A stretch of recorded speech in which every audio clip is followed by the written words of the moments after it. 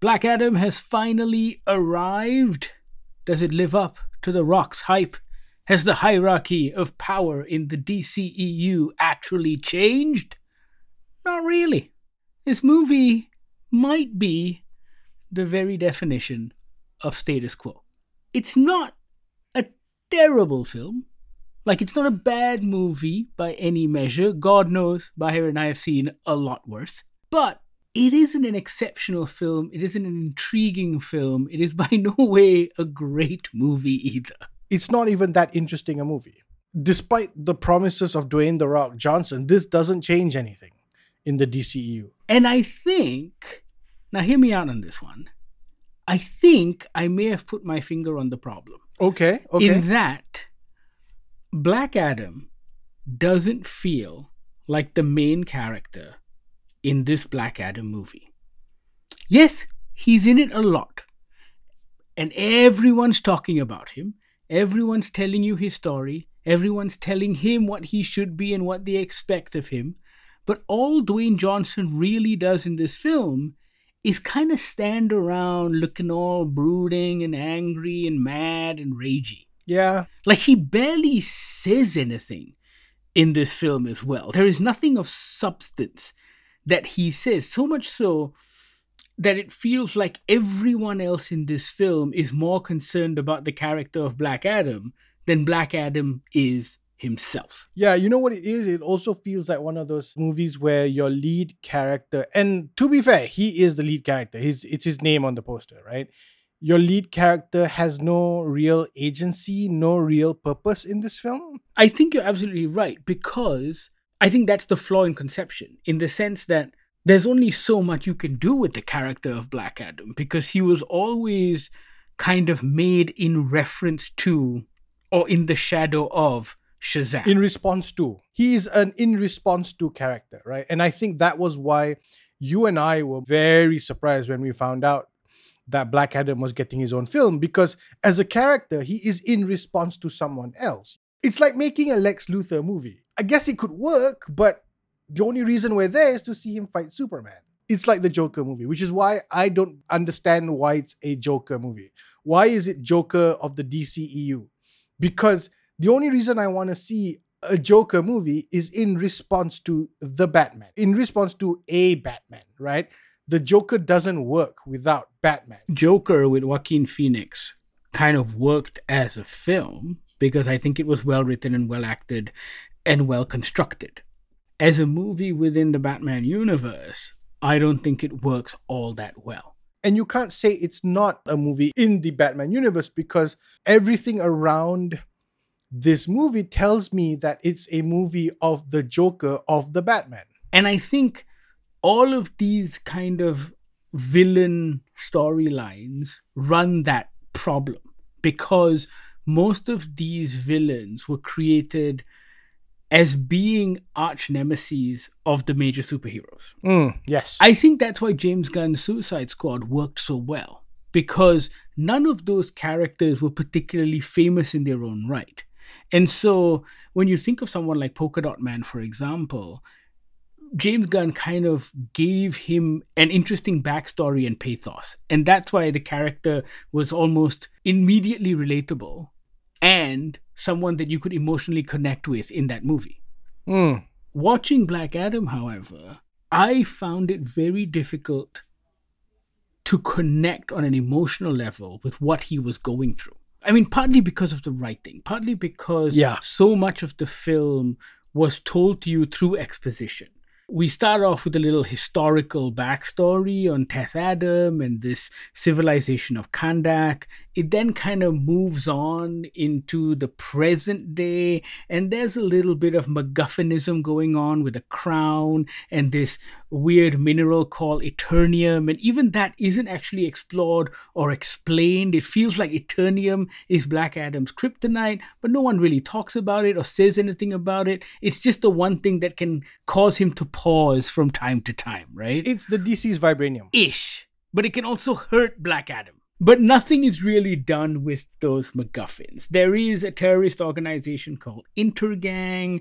There is Sarah Shahi, who plays a freedom fighter, doctor, professor, Yeah. teacher type character. Mother. Nothing is really explained as to why her character is doing stuff or what her motivations are. We just know she Yeah. wants to get this crown and hide it from Intergang, but we don't know why. It's not even that. Early in the movie, we get a line where she says, I didn't give up 4 jobs and move 3 times to do this and have it not happen. I'm just like, and then? The driving motivations of all the characters in this movie feel incredibly basic. You also have Amanda Waller, of course, of Suicide Squad fame. Why not? Sure. She comes into the picture very early in the film because there is an incident that happens when Black Adam is freed after 5,000 years, and she's like, oh my god, this is a being of supreme power. We've already done this in Man of Steel, but let's do it again, because just like how we couldn't trust Superman, we can't trust this guy even more because he's wearing black. And so she sends the Justice Society of America, because we don't know what happened to the Justice League. They must be around somewhere doing some stuff, right? They got bigger things to worry about. I guess so. So she sends the Justice Society of America, led by Hawkman, whose only motivation to stop Black Adam seems to be that good guys don't kill people and bad guys kill people. Yeah. Which, if you've seen Zack Snyder's Justice League, doesn't really work out, because the good guys seem to kill a lot of people. Yes. So that's kind of the story in a nutshell, I suppose. Good guys trying to stop Black Adam, who might be a bad guy, but not really. Is he an anti-hero? Not quite either. He just seems to be an enraged father looking for revenge. Yeah. All of these kind of stories are trying to compete for attention in this film.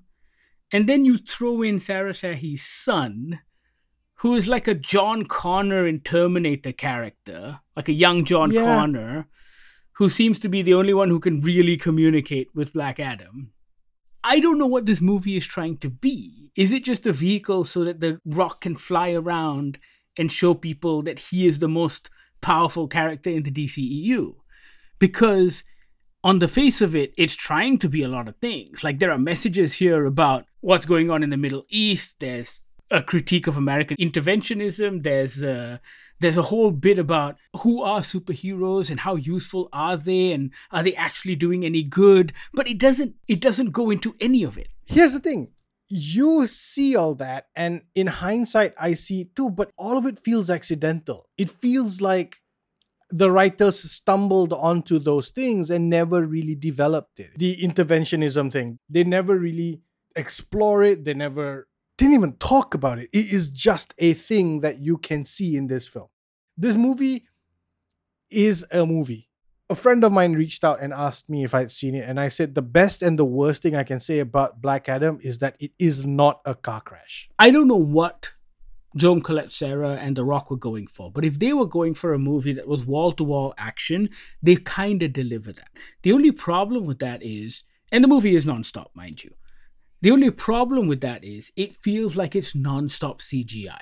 And so it kind of undermines the character that Dwayne Johnson is trying to build up, because all Black Adam does in this movie is get angry, punch people, and shoot lightning out of his fingers. At the end of the movie, I think I turned to you and a fellow reviewer and I just essentially said, despite this movie having Dwayne "The Rock" Johnson, Aldous Hodge as Hawkman, Pierce Brosnan as Dr. Fate, and Noah Centineo as Atom Smasher, none of the fight sequences, and you're right, this movie is non-stop fight sequences, none of it was memorable.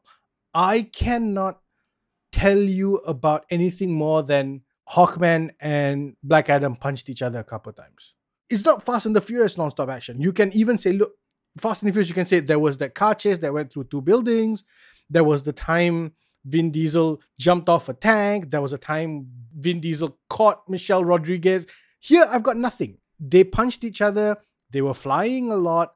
There was that one thing we saw in the trailer where The Rock captures a missile. And you just go like, cool. I don't remember anything. But I think that's the problem with trying to craft a movie that's wall-to-wall action, right? When you don't give something time to breathe, when you don't let these characters actually have proper conversations, there is no real build-up. So there's no anticipation to the big fight. This is one big fight after another. And all of these big fights seem to kind of blur into one giant CGI mess. So much so that there isn't that moment of cool that you are waiting for, because it should come. That's all you kind of look forward to in these superhero movies, right?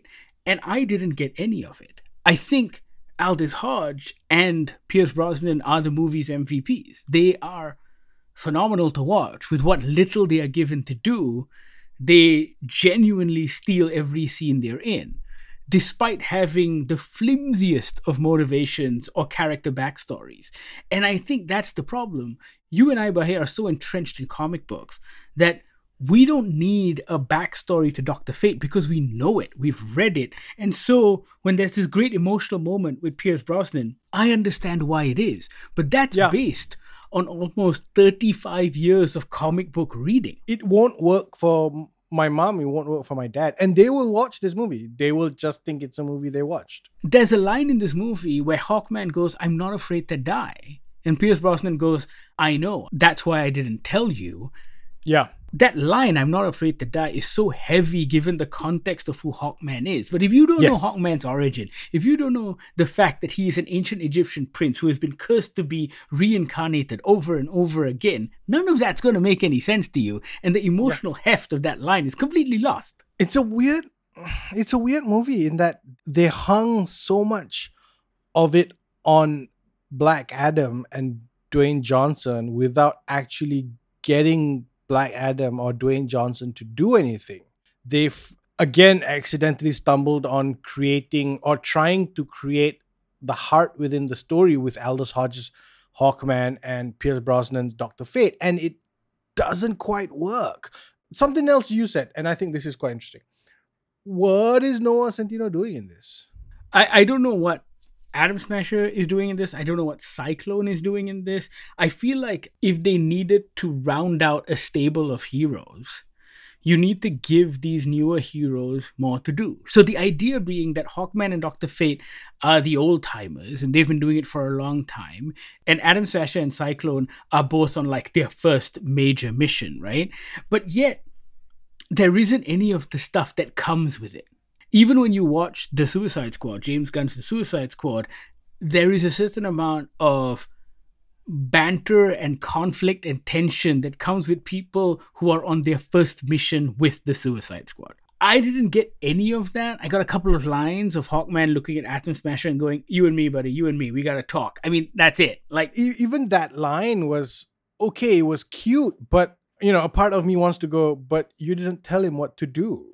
This is his first mission. You haven't given him instructions. You haven't given him training. So what is this fight argument that you want to have with this kid who doesn't know anything?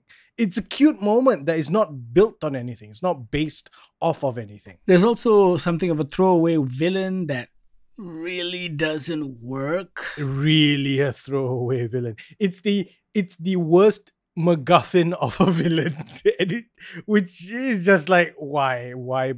It feels like an excuse to have just one more CGI fight at the end. I think, honestly, the movie would have worked better if Black Adam was the villain. Given who his character is in the comic books, and given what Dwayne Johnson has been saying about why he loves the character, I feel like Black Adam should have been the villain in quotes, right? And so you have a real dichotomy between the Justice Society of America and Black Adam, and this idea of who is good and who is bad and how that's not all black and white. Because Sarah Shahi keeps saying it. You see the world in black and white, but that's not the world. But it's also this argument of like a villain to you, the Justice Society of America, is a hero to the local people from Kandak, right? And I think... But they don't double down on it. They don't double down on it, right? Because there's that other MacGuffin villain that comes in that they have to deal with. That's the beginning of every dictatorship. If you look at Idi Amin, he started off as a freedom fighter. His people loved him, and then the power went to his head. And then bad shit started happening. And then he bought Saddam cars. Hussein. Yeah. He bought cars. It's all of these pseudo freedom fighters who eventually become dictators in their own country. They're loved by their people at first, but then things take a turn because the power corrupts. And all of that is the Black Adam story, right? Yeah, it's the idea of how the power of the gods can corrupt you if you are not the right choice, etc., etc. And yet none of that is played at all in this movie. Yeah. Because this movie plays exactly how you think it's going to play out. If you walk into this movie and you've seen the trailers and you think, and you make a prediction on how Act 1, Act 2, and Act 3 is going to play out, I guarantee you're going to hit the nail on the head. You're going to be pretty time. Close. Yeah. I think you're going to be really damn close. Yeah. Predictability aside, I think it felt like a wasted opportunity, especially given all of the hype around what this movie was supposed to be. Because it still feels like it's trying very hard to fit within the existing framework of the DCEU, as opposed to telling a new, good, decent story about this character that we've never heard about. Which is what the Shazam movie did. Absolutely. Which is exactly what James Gunn did with his Suicide Squad. It's this idea that whether or not it is part of the DCEU, that's not your bag. That's not your thing to worry about. You make a damn good movie and that's enough. Here, there is so much expectation, at least, for this movie to be the next big installment in the DCEU, that they just filled it with CG punches at each other. And you just go, boom, okay, cool. And then what? Yet again, I know it sounds like we're being really down on this movie, but I think if you go and see the movie, you might have a good time at the cinema. Yeah. I just think based on the weight of expectation that is on this film, it did not deliver. Based on the fact that you have Dwayne, the fucking Rock Johnson in this movie, the ultimate charm weapon in cinema, and you don't use him, feels very, very weird. Yeah, strangely enough, to me, this is almost like, this is a bad comparison, but it's sort of like when Dwayne The Rock Johnson made his film debut in The Scorpion King. Oh, The Rock's in this. And then you realize he's just the villain that barely says anything. You know, he doesn't do a character. He's not an actor. He's not doing lines or anything. And this one is just like, it's almost the same. It's this thing of like, oh my God, is Black Adam a remake of The Scorpion King? Well, does his family get killed and then he's a slave in Egypt? Oh, damn. Did I just say something stupid and hit the mark? Oh, man. I think you might have. I haven't seen The Scorpion King in a very long time, but it does feel like that. For me, what I was trying to say was that, just to double down on what you talked about with regards to having The Rock in your movie and not using The Rock to his full rockness. It feels like a strange thing to do. Hold on, I'm just looking up at the... hold on. Oh my God, I think... Okay, so... Wow, okay. The events of The Scorpion King take place 5,000 years before the events of The Mummy and The Mummy Returns. 5,000 years. All right. Revealing the origins of Matthias and his rise to power as the legendary hero, The Scorpion King. Before the time of the pyramids, blah, blah, blah. Okay. Oh my God. Oh, snap. It is The Scorpion King. Oh, snap. Holy crap. Look it up, folks. Black Adam might be a remake of The Scorpion King. Oh, boy. All right. Like I said before, I know we sound like we're being down on the film, but I think, yet again, it's not a terrible movie. Like, this isn't Morbius. It isn't Morbin time. No, it's not. No. I think what it is we're mostly disappointed. We're mostly disappointed in this movie. I don't know if I had a lot of expectation. Given the amount of work that Dwayne Johnson had put into this film, I was hoping for a decent story. I wasn't hoping for just an extension of the Snyderverse. I was hoping for a new vision because he seemed to be interested in crafting a new path for the DCEU. But if you watch this film, from the way it's shot, from the way the action sequences are choreographed, all of that stuff is lifted from the playbook of the Snyderverse. So it feels of a piece of every other DCEU movie that we've seen, with the exception of The Suicide Squad and Shazam, which both felt somewhat different because they were focused on telling a unique and individual story based on the characters in those movies. Black Adam suffers for still trying to slot into the existing DCEU. And I think therein lies the problem. Also, one mid-credit scene. Just FYI, we were asking each other if we knew if there was going to be more.